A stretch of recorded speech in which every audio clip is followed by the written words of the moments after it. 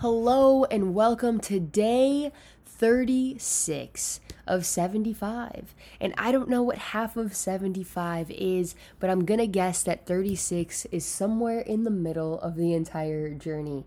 And I think that's pretty crazy. I almost feel like I need to talk about the first half. I actually just divided 75 by 36, or sorry, by 2, and it's 37.5. So we're not halfway, but we're almost halfway.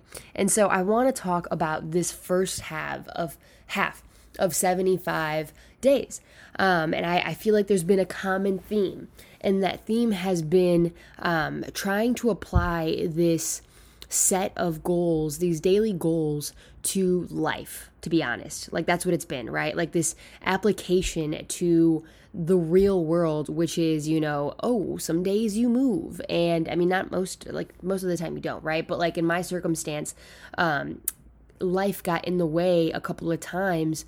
And so I think it's very interesting for me to see my approach nowadays when it comes to these things, as opposed to before, when I used to accept challenges and fail, or quote unquote fail, because I would let a day or two, because life would happen, right? Like things that were super unexpected and whatnot would happen. And not to say that the move wasn't expected, but I guess the transition in my life, I didn't anticipate for it to be as tiring as that was, that flip, that switch.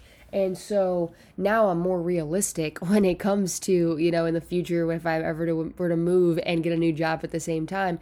But definitely this acceptance that life happens and that, I'm trying my best is really, really new in comparison to the pressure and the honestly unhealthy mindset I would put on myself before, when I wouldn't, read for the day because I just, oh my God, it slipped my mind. Oh, how could I ruined the whole thing, and I'd pop the rest of the tires, right? When one tire was popped, I'd go ahead and pop the rest because I was really good at self-sabotaging.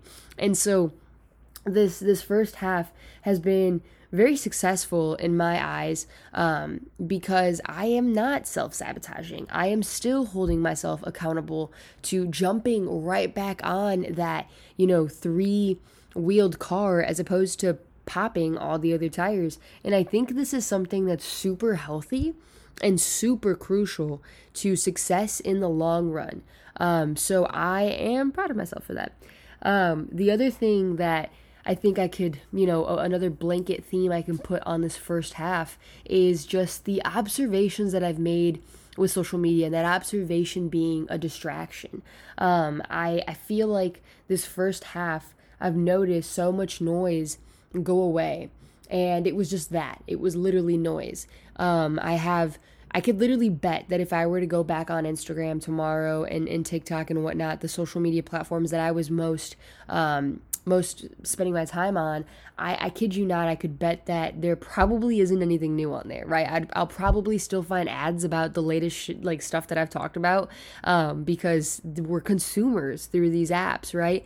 And don't get me wrong, I have mentioned before that I miss TikTok because it would push me to be creative, and I think that's something that I'm actually still lacking in this journey, but it's okay, because I want to talk about what this second half is going to be moving forward, and it's going to include that. But to wrap up that thought, what I wanted to say is that I am now noticing how much noise I was letting come through these social media apps, these distractions in my life.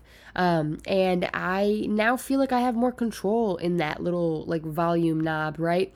And so after this 75-day challenge, I can 100% see myself doing this more regularly, because I have been able to focus on myself much more. And I think this first half has been more reflection and just observation than anything else, and healthy takeaways in terms of, what I mentioned earlier with how I am now approaching this life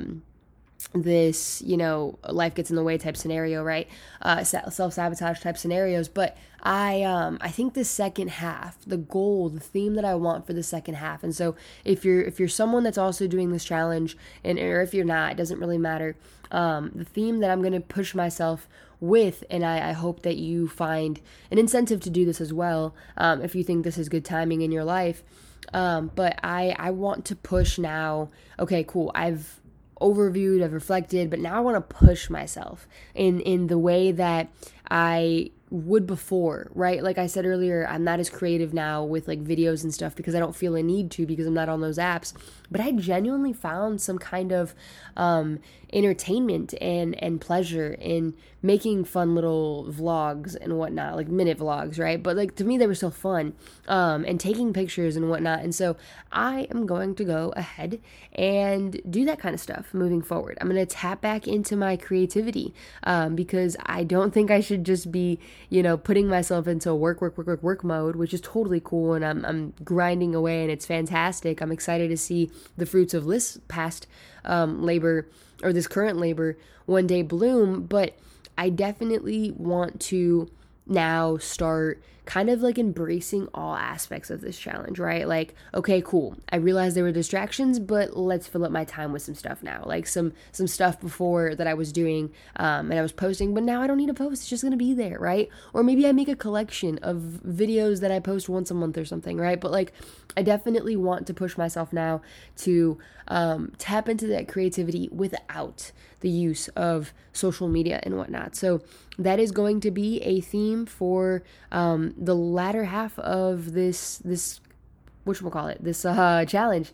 And I hope it's something that you consider as well, I mean, if you're someone that has already a creative passion, like photography or videography or something, I would definitely encourage you to do something related to maybe not even that for now during this creative push, because I think it's a nice break from focusing on, because I think it's really easy to intertwine like photography, like when you love it. I could see people getting burnt out if they're just consistently like doing it for the sake of, adding to their portfolio of stuff, right? But if you go ahead and go crazy with it elsewhere for the sake of just your own personal, just kind of for your own keeping, I think that's something I would encourage you to do, because I definitely have been in the same mindset of like with my poetry. I feel like I get burnt out when all I try to do is try to like push it out there, and try to write because I want more just poetry. I just want to practice, right?